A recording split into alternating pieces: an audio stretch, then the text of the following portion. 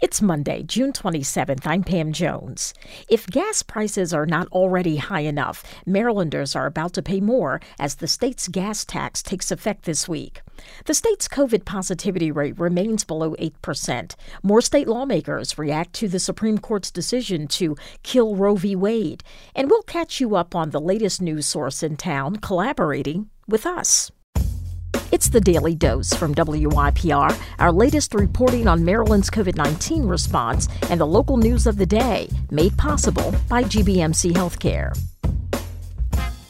Here are the latest COVID numbers from Maryland from the State Health Department. The 7-day average positivity rate remains below 8% at 7.54%. The number of hospitalizations are at 427, and the number of newly confirmed cases of the virus stands at 1,634.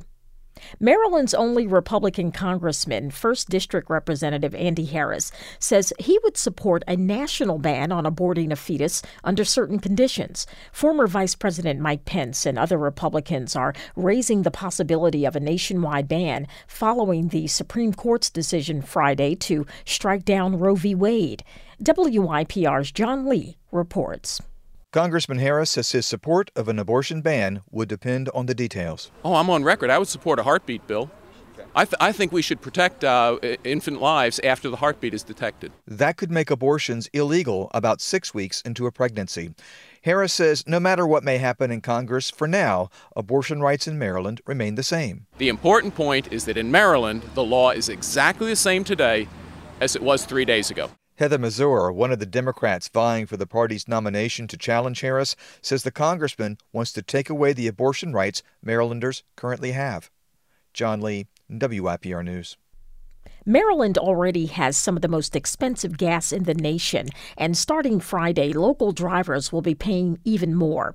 That's because the state's gas tax will rise from 36 cents to 43 cents a gallon.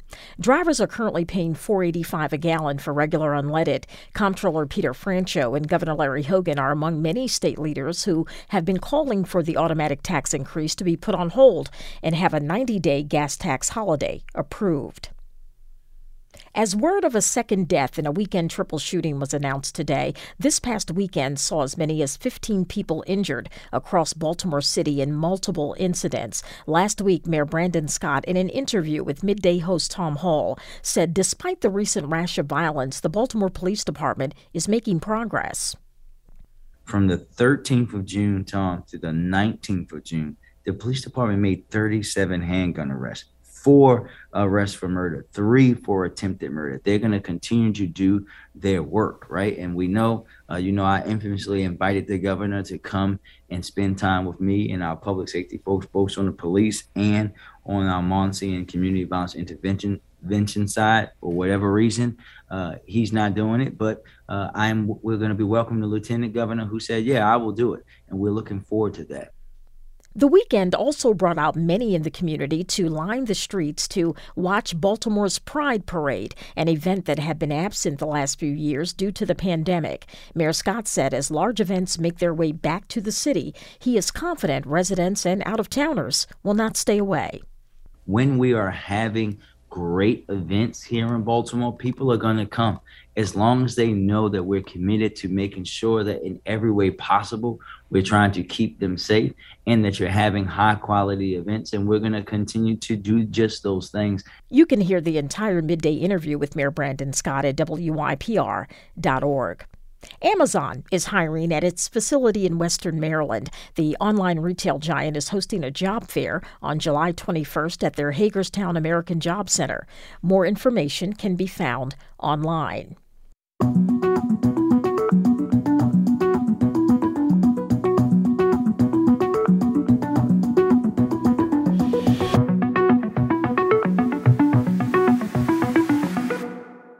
Baltimore has a new all-digital news platform called the Baltimore Banner. It's now post-launch, and as you may or may not know, WYPR and the Banner will be teaming up to collaborate on journalism projects here in Maryland. In a recent interview with On the Record host Sheila Cast, Editor-in-Chief Kimi Yoshino touched on the Banner's mission and its focus. We're starting with a focus on Baltimore City and County and the State House. However, in the next couple months, I think we're hoping to really expand our geographic reach into other parts of the state. The new online news platform was established by the Venetoulis Institute for Local Journalism, and as with any startup, it takes a number of people to get the wheels rolling.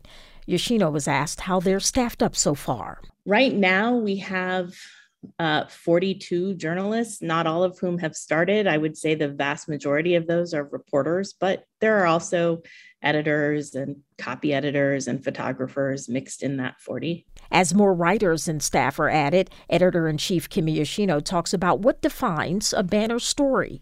So one of the things that we have started with is mission statements. We asked all of the reporters to ask the question, what am I trying to answer? Who am I trying to serve in this community?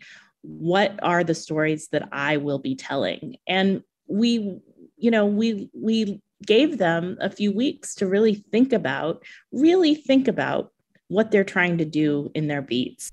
You can hear more of Kimi Yoshino's interview with On the Record at WYPR.org. The Daily Dose is brought to you by WYPR, made possible by GBMC Healthcare. Many thanks to my news team colleagues Rachel Bay, Shekinah Collier, Bethany Brunel-Raja, John Lee, Joel McCord, and Kristen Mossbrucker. Our general manager is LaFontaine Oliver. The executive editor of The Daily Dose is Danielle Irby. If you have a scoop or suggestion for this podcast, my social media hangout is Twitter @That'sPamJones. Remember to be courageous and stay curious. I'm Pam Jones. Thanks for listening.